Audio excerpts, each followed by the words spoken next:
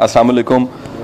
आप सबको जो सा आप मसरूफियात से वक्त निकाल के आए हैं, मैं यकीन से कह सकता हूँ कि यकीनन शायद वो इससे बहुत बेहतर मसरूफियात होंगी, लेकिन आपकी मोहब्बत है और आपका खलूस है जो आप अपने वक्त को काट के यहाँ पर आ गए हैं। अब ये जो आज का हमारा टॉपिक है, जो मतलब हमने चूज़ किया है, हमेशा हम किसी सूफ़ी शायर का एक ले लेते हैं, टॉपिक ले लेते हैं, एक मौजू, एक शेर, मिसरा ले लेते हैं और उसी को एलैबोरेट करते हैं, उसी को एक्सप्लेन करने की कोशिश करते हैं। एक मैं छोटी सी गुजारिश कर दूं कि जितने भी सूफिया इकराम और इवन इस्लाम के साथ भी थोड़ा सा ये मामला है कि जब वक्त की गर्द उठती है तो वक्त की गर्द बाज़ औक़ात ऐसे होती है कि जो सेकेंडरी माइंड है, फर्स्ट आइडिया के बाद जो सेकंड वाले लोग आते हैं वो उस आइडिया को कंटेन करते हैं, तो बाज़ औक़ात वो आइडिया जो उनसे है वो डंप हो जाता है।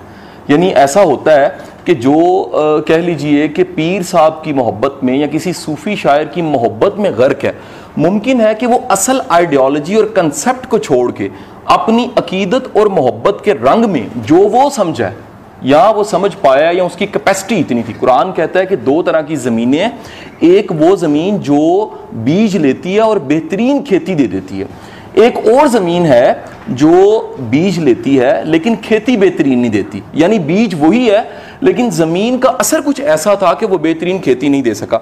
अब जब भी कोई आइडियोलॉजी आती है, जब भी कोई कंसेप्ट आता है बिलखसूस सूफीज़म के हवाले से, तो एक तो ऑलरेडी इतनी गर्द पड़ गई हुई है। जैसे मैं बड़ा हैरान हुआ कि फेसबुक पे एक बड़ा अच्छा काम इंडिया में मैंने देखा कि वहाँ पे कुछ पढ़े लिखे 4, 8, 10 लोग हैं, कोई बैंक का मैनेजर है और सारे लोग हैं, वो मिल के उन्होंने ग्रुप बनाया।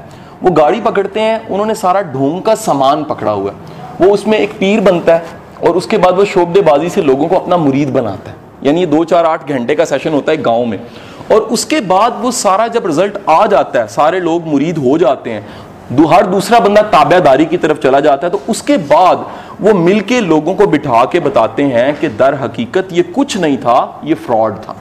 फ्रॉड किस तरह था? मसलन नारियल में उन्होंने फटकड़ी डाल के कोई चीज डाल के पानी फेंकते हैं तो उसमें से धुआं निकलता है, तो वो सारे के सारे उसी वक्त अपने चेहरे के तासुरात ऐसे देता है जो एक्ट करने वाला है कि पता नहीं कितना बड़ा मसला हो गया, किसी चीज को तोड़ेगा उसमें से ब्लड निकल आएगा, तो फौरी तौर पे अपने तासुरात ऐसे करेगा कि सारे फौरी तौर पे अपने हाथ अदबन कर लेंगे कि यार ये को बड़ा ही खौफनाक है। और एक उन्होंने कैरेक्टर ले लिया फीमेल का।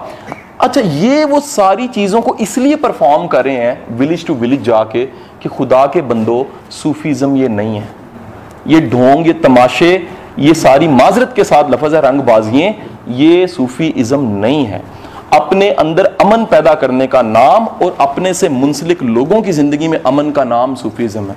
अपनी ज़ात को नामुकम्मल समझते हुए किसी मुकम्मल ज़ात से ताल्लुक़ का नाम सूफीज़म है।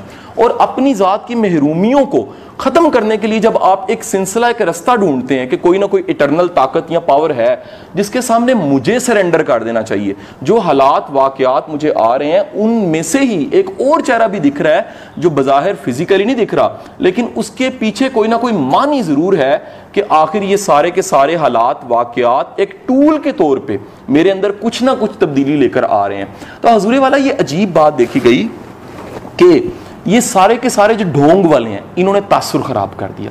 अब होता क्या कि जितना भी क्रिटिसिज्म आता है हमें सूफीज़म पे, जितना क्रिटिसिज्म, मैंने सारी एंटी बुक्स भी पढ़ी हैं और क्लास की किताबें हैं, रियली यकीन कीजिएगा, आप सूफीज़म के एंटी पढ़ के, तसव्वुफ की हकीकत के पे किताब पढ़ने के बगैर आप सूफीज़म नहीं समझ सकते। जैसे इकबाल की आइडियोलॉजी आपको समझ सही तब आती है जब आप एंटी इकबाल भी पढ़ लेते हैं, फिर आप चूज करते हैं कि जो एंटी इकबाल है वो कहां पे खड़ा होके, किस फासले पे खड़ा होके इकबाल को समझ क्या रहा है और क्या उस फासले पे इकबाल समझा जाना चाहिए था या नहीं।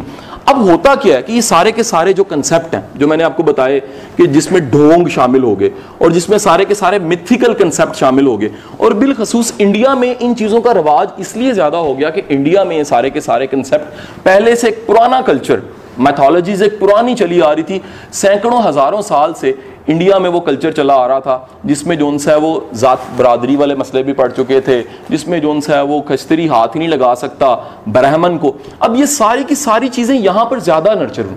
आप देखते हैं कि यहाँ पर आपको ये चीज़ें सबसे ज़्यादा दुनिया में डोमिनेंट मिलेंगी, ये फनकारी सबसे ज़्यादा मिलेगी।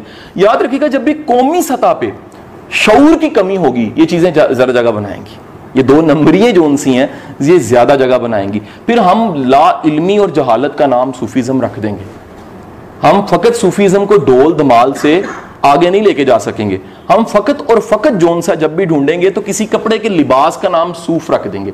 हम कह देंगे कि शायद ये ऑरेंज कलर ही सूफीज़म है। हुजूर वाला याद रखिएगा, उस कपड़े के लिबादे के अंदर जो शख्स है, जिसके मुतालिक जुनैद बगदादी के पास कोई शख्स आके कह रहा है कि हजूर मुझे आपका खरका चाहिए। खरका वो कपड़ा होता था जो सूफी पहनता था, तो जब वो उतारता था और बांटता था उसको, तो उसके मुरीदैन तबरक के तौर पे उसके कपड़े के टुकड़े आपस में बांट लिया करते थे और उन कपड़े के टुकड़ों को अपनी टोपियों में रखते थे बरकत के लिए। जैसे एक तवील अरसा तक आप जानते हैं कि ये ऐसा हुआ कि बादशाह जो फतह पे फतह करता रहा, उसने अपनी टोपी में रसूल पाक के मुँह मुबारक जोन से वो रखे हुए थे। तो अदब और मोहब्बत के तकाजे पे, शायद लॉजिक की साइंस नहीं मानती, मेरी बात समझे कि नहीं समझे, तो उसको किसी मुरीद ने आके जुनैद बगदादी को कहा कि हजूर मुझे खरका चाहिए, वो लिबास सूफी का, यानी आपका लिबास चाहिए। तो आपने फरमाया मुझे बताओ तुम्हें ये लिबास चाहिए क्यों? उसने कहा ताकि मुझे फैज़ व बरक़ात मिल सकें जो आप पे फैज़ है। आपने फरमाया तुम इसकी जुनैद की खाल पहन लो, फिर भी तुम्हें जुनैद वाला अजर या नतीजा नहीं मिलेगा जब तक तुम जुनैद की नीयत ना बना लो। यानी पता लगा कि इस लिबास और इस खाल से भी नीचे एक चीज है जो नीयत करती है, और वो नीयत की क्लैरिटी, वो नीयत का खलूस, वो है सूफीज्म। अब हुआ क्या कि हम हमेशा फंसते किसमें है? रिचुअल्स में। हम फंस जाते हैं फौरी तौर पे अतवार तौर तरीके कल्चर में फंस जाते हैं, हम उस मगज तक पहुंचते ही नहीं है। यानी कि एक मेला जो लगा हुआ है, हम नहीं देखते कि मेले का मकसद और मुसर्रफ क्या था।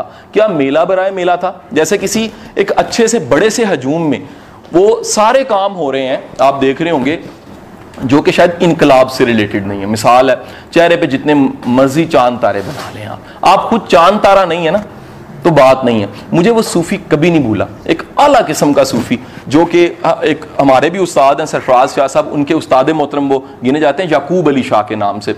म्यानी साहब में उनका एक मज़ार, छोटी सी कब्र भी है। बड़े खालिस नेक इंसान, सारी जिंदगी उनका ओढ़ना बिछोना कमाना कुछ इस तरह से था कि शरबत बना के बेच के अपनी जिंदगी गुजारते रहो, खिदमत करने वाले इंसान। उनको इंतहा का शौक था कि जो पास आने वाला है उसको चाय खुद बना के पिलाएं। तो एक दफा एक शख्स आ गया जिसने कहा कि सुना है मैंने कि आपके पास कीमियागरी है।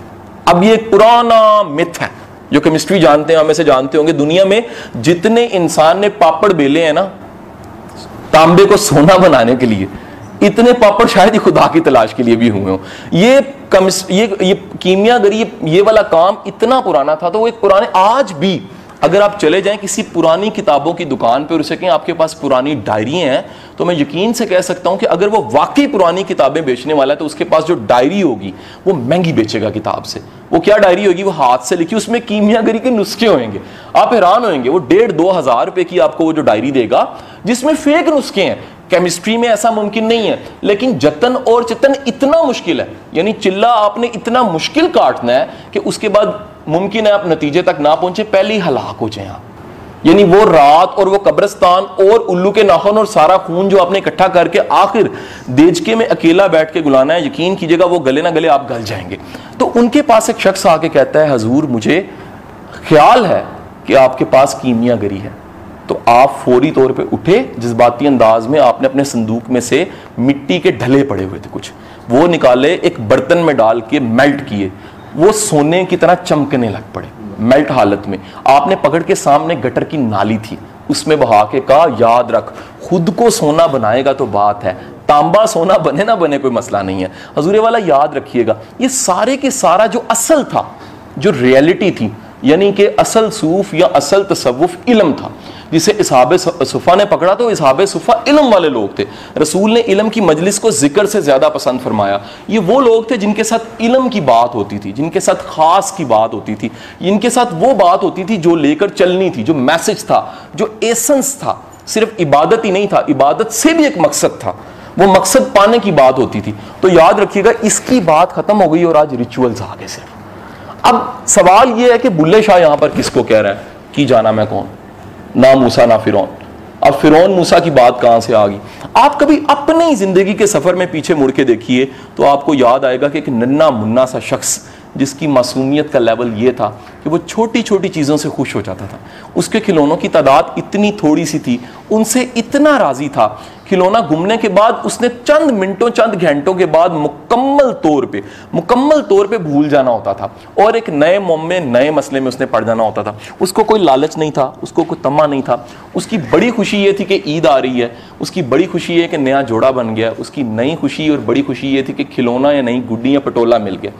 अब वो शख्स एक वो है और एक वो शख्स है जो जवान हो गया, एक वो शख्स है जो जवान होके बूढ़ा हो गया और एक वो शख्स है जो बूढ़ा होके मर गया। अब बात यह है कि उम्र के बदलने से, आप अगर फकत उम्र के बदलने से अपने अंदर की तब्दीली देखें तो वो बड़ी तब्दीली इंतखाब की तब्दीली है। मैं रिपीट करूंगा जुमला, आपने हर दौर में इंतखाब से जाहिर किया आपकी उम्र क्या है। मिसाल लीजिएगा कि आज भी अगर कोई बड़ी उम्र का शख्स, उसका इंतखाब खिलौने और बच्चों वाली चीजें हों तो आप कहते हैं यार ये बिल्कुल बच्चा है, यार ये बड़ा ही नहीं हुआ। यानी इंतखाब इस बात का इजहार है कि ये अपनी उम्र में कहीं पीछे रह गया।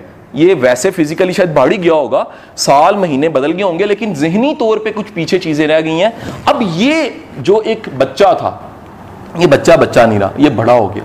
ये बड़ा होने के बाद बूढ़ा भी हो गया, बूढ़ा होने के बाद दुनिया से भी चला गया। ये इंतखाब बदलते रहे। आप हैरान होइएगा कि एक ही इंतखाब किसी और वक्त के इंतखाब पे अगर लेकर जाएं तो पिछला इंतखाब हमाकत लगेगा आपको, इंतहा का। आपकी जिंदगी के बेशुमार ऐसे वाकयात हैं कि जब आपके फादर मदर या कोई आंटी आपको बताती है कि आप ऐसे करते थे, एक आम के लिए लड़ पड़ते थे, या आप खिलौना गुम गया था तो आप, या गुड्डी उड़ने के बाद जब टूट गई थी पतंग तो आप कितनी छतें क्रॉस कर गए थे, या आप घर से कैसे निकलते थे, तो आपको शर्म आ जाती है। शर्म क्यों आ जाती है कि ये वही आपका अपनी जात का एक हिस्सा है जो कहीं पीछे कट गया था और आज आप उसको मानने और सुनने के लिए तैयार नहीं है। अब सवाल, क्या ये वो था असल मेरा? नहीं। क्या फिर वो उससे अगली स्टेज का? वो भी नहीं। मैं, यकीन कीजिएगा, अपने अभी के अलावा मानता ही कुछ नहीं हूं। मैं समझता हूं कि जिस हालत में मैं शऊर में खुद मौजूद हूं यही मैं हूं। तो ये जब आ गई कि मैं असल में हूं कौन, मेरे बाहर के हालात थोड़े से बदल जाएं तो मेरा रिस्पॉन्स बदल जाता है। ये रिस्पॉन्स की तब्दीली हालात, वाकयात, हादसात से भी हो रही है। तो ये क्या हुआ कि थोड़े से हालात बदले तो मेरा रिस्पॉन्स में इतनी बड़ी तब्दीली आ गई कि मैं मूसा से फिरौन हो गया। यानी मैं अच्छा खासा नेक बन के बैठा हुआ था और एकदम से एक चीज ऐसी आ गई। वो जैसे पुरानी मिसाल दी जाती है कि कहीं पर बिल्ली तकरीर कर रही थी तो सामने से पूरे सारे जंगल के लोग इकट्ठे थे लेकिन चूहा गुजर गया। बिल्ली ने पूरी तकरीर छोड़ी और चूहे के पीछे भागने लग पड़ी। सूफिया फरमाते हैं हर बंदे के अंदर एक बिल्ली है और हर बंदे का एक चूहा है। जैसे वो सामने आता है वो भूल जाता है। हम हर शोबे में नेक होते हैं लेकिन एक शोबा हमारा ऐसा होता है जिसको गिरफ्त करने के बाद समझ आती है कि जिन हमारे अंदर ही है, जिसको काबू पाना है हमने। ऐसे नहीं किताबें अगलों ने लिख दी waken the giant within, आपके अंदर ही कुछ ऐसी चीज है जिसको काबू पाना होता है। तो ये रवैयों की तब्दीली, ये आपके इंतहाबात की तब्दीली, ये मिजाज और सोच की तब्दीली और बिलखसूस आपके रद्द अमल की तब्दीली, ये इतनी फास्ट है और इतनी जबरदस्त है कि दुनिया की शायद ही किसी मखलूक में इस तरह हो कि एक ही चीज सामने आने के बाद जितने इंसान है उनका रिस्पांस मुख्तलिफ होगा। आप जानते हैं हमारी अंडरस्टैंडिंग अपने मुताबिक होती है। अपने मुताबिक क्या? जो हमारा पास्ट है उसके मुताबिक होती है। हम जिस तरह से चीजों को लेते हैं, मिसाल लीजिएगा जिसने भुट्टो का दौर देखा है, जिसने जिया की जहाज वाला वाकया देखा है, जिसने भुट्टो की फांसी देखी है, जिसने पिछले सारे वाकया देखे हैं, उसके लिए ये आजकल जो हो रहा है वो किसी और तरह है, और जिसने सुना है उसके लिए कुछ और तरह है। जिसने देखा ही पहली बार है, जो आज 8-9 साल का बच्चा जब ये सब चीजें देख रहा है उसके लिए बिल्कुल एक नया एक्सपीरियंस है क्योंकि उसके बैकग्राउंड में कोई ऐसी चीज है ही नहीं। तो पता लगा कि आप जिंदगी में आने वाले हर चीज का जो रद्द अमल जनरेट करते हैं, रिस्पॉन्स जनरेट करते हैं, वो रिस्पॉन्स डिपेंडेंट होता है कि आपका माजी क्या था, आप किस तरह से उन चीज़ों को क्वायर करके लेके चल रहे थे, आपकी वो जिबिल्लतें, वो ख्याल और वो सोचना बना कैसे था, और वो चलते चलते इतनी वैरायटी जो आप में आई। इसलिए किसी सूफी ने कहा कि अगर ज़मीन और आसमान के बीच गज कर दिए जाएं, आसमान ज़मीन में गज किए जाएं, मापे जा सकते हैं, इन्हें गिना जा सकता है। लेकिन यकीन कीजिएगा इंसान के मिजाज की वजह से, इंसान के जो कैटेगरीज पर्सनैलिटी किस तरह बन जाती हैं मिजाज के एतबार से, वो इतनी ज्यादा है कि इन गजों से भी ज्यादा बन जाती हैं। आप नोट कीजिएगा, अगर हम फिंगरप्रिंट से डिफरेंट हैं, हम मिजाज, आदात, अतवार, इंसान तो हम हैं ही, लेकिन उसके बावजूद हम यकता और यूनिक हैं। ठीक है कि नहीं? अब इसमें एक सवाल यहां पर यह भी आता है कि ये सारे के सारे बचपन से जवानी और इंतखाब, शऊर, रिस्पॉन्स के सफर में एक किताब बड़ी म्यार की मुझे मिली, काश कैसी किताबें वाकई निसाब में हो, खानापुरी में ना हो। एक लाइब्रेरी का, जो हमारी लाइब्रेरीज का डिपार्टमेंट है पंजाब का, उन्होंने कभी एक किताब थी अजीम इंसान बतौर तालिब इल्म, ये लाइब्रेरीज में रखवाई किताबें। ये आपको सेकंड हैंड कहीं मिलेगी क्योंकि पब्लिशर की है नहीं, नॉट फॉर सेल बुक है। और अंदाजा कीजिएगा कि जो लोकल में आपके जितने भी हीरोज हैं उनकी लाइफ की स्टोरीज, कि वो जब बच्चे थे क्या थे, स्टूडेंट थे क्या थे, बड़े हुए क्या, और फिर उनकी उस सोच के बनने में किरदार किसका था। फिर आपको पता लगता है कि वो अजमत का सफर शुरू कैसे हुआ। आप सर सैयद को पढ़ते हैं तो आपको कहीं पता लगता है कि उन्होंने अपने 11 साल की उम्र में अपने घर के एक बूढ़े मुलाजिम को चपेड़ मार दी। अब चपेड़ मारने पे आगे से रद्द अमल क्या हो रहा है कि वालदा ने घर से निकाल दिया और कहा कि आउट, किसको, 11 साल के बच्चे को, कि जो तूने अतवार या तरीका अपनाया है ये बिल्कुल हमारे घर वाला नहीं है। अपने बड़े बूढ़ों को याद कर, वो कितने फ्याज लोग थे। और नतीजा ये कि इतना डर था सर सैयद को कि खाला के घर 3 दिन छुपे रहे, और 3 दिन के छुपने के बाद मामला जब पैचअप करने का आया तो वालदा ने कहा गुंजाइश सिर्फ एक सूरत में निकलती है कि उस बूढ़े मुलाजिम से हाथ जोड़ के माफी मांगी जाए और उसे कहा जाए कि आइंदा मैं आपका दिल नहीं दुखाऊंगा, अगर ये होगा तो ये घर आ सकता है, नहीं तो नहीं आ सकता। अब किरदार की पुख्तगी क्यों ना आए, जिसकी वालदा 11 साल की उम्र की गलती को भी एक बड़ी गलती समझ रही है, और उसको पता है कि अगर इस गलती को इग्नोर किया गया, कह रहे छोड़ो, ये कह के छोड़ दिया गया, तो कल को कितनी बड़ी खराबी इसकी शख्सियत में पैदा हो जाएगी उसका अंदाजा नहीं किया जा सकता। इसलिए याद रखिएगा वो तमाम खूबियां उस किताब से जो मैंने सीखा कि किसी ने कैसे पहचाना अपनी जात को और कैसे उसे पता लगा कि मैं मूसा की सफ में हूं या फिरौन की। ये इट्स अ बिग क्वेश्चन, अपनी जिंदगी में जरूर सोचना है कि आप जिस सफ में खड़े हैं, जिस तरफ चल रहे हैं, हजूर वाला सबको अजमत नहीं मिलनी होती, लेकिन कम अज कम उस सफ में जरूर हो जिससे लोगों का फायदा अटैच हो, उस सफ में जरूर हो कि ख्याल की आसानी आपसे जुड़ जाए, उस सफ में जरूर हो कि आप कम अज कम हमाकतों वाले रस्ते पे ना हो, या कम अज कम आपके पास लर्निंग हो, या आपके पास अपनी गलतियों से कुछ सीखना ही हो, या कम अज कम आप ये कह सकें कि मेरे मालिक मेरी तमाम तर नलायकियों के बावजूद मैं आजी और खलूस नीयत के साथ तेरे रास्ते पे चलने को तैयार हूं। तो अब नतीजा ये ठहरा कि जब आप अपनी सफ नहीं देखेंगे तो फिर बुल्ले शाह वाला प्रॉब्लम आ जाएगा कि आपकी ये आइडेंटिटी के मैं मूसा हूं या फिरौन, ये बड़ा प्रॉब्लम वाली बात हो जाएगी। यहां पर मकाम ये नहीं है कि आप खुद को तलाश करें, यहां पर मकाम टिक लगाने का मकाम है कि यहां फैसला कर लें कि आपकी सफ मूसा की सफ होनी चाहिए या आपकी सफ जो उनसे फिरौन की सफ होनी चाहिए। तो यकीन कीजिएगा मूसा की बाज़ औक़ात हार वक्ती हार हो सकती है, ज़माना और वक्त बाद का बताता है कि इमाम आली मकाम हो, मूसा हो या सुकरात को जहर का प्याला पीना पड़, वो अगले वक्तों में कहीं साबित करता है कि सच्चा और जीत वाला वो था। लगती हार थी लेकिन थी वो अल्टीमेट जीत। उस वक्त की कई लोगों की जीत, वो यजीद की हो, फिरौन की हो या किसी की भी शिद्दात की हो, लेकिन किसी वक्त में जाके वो जीत इतनी बड़ी इंसल्ट का सबब बन जाती है कि कोई माँ अपने बच्चे का नाम वो रखना भी पसंद नहीं करती।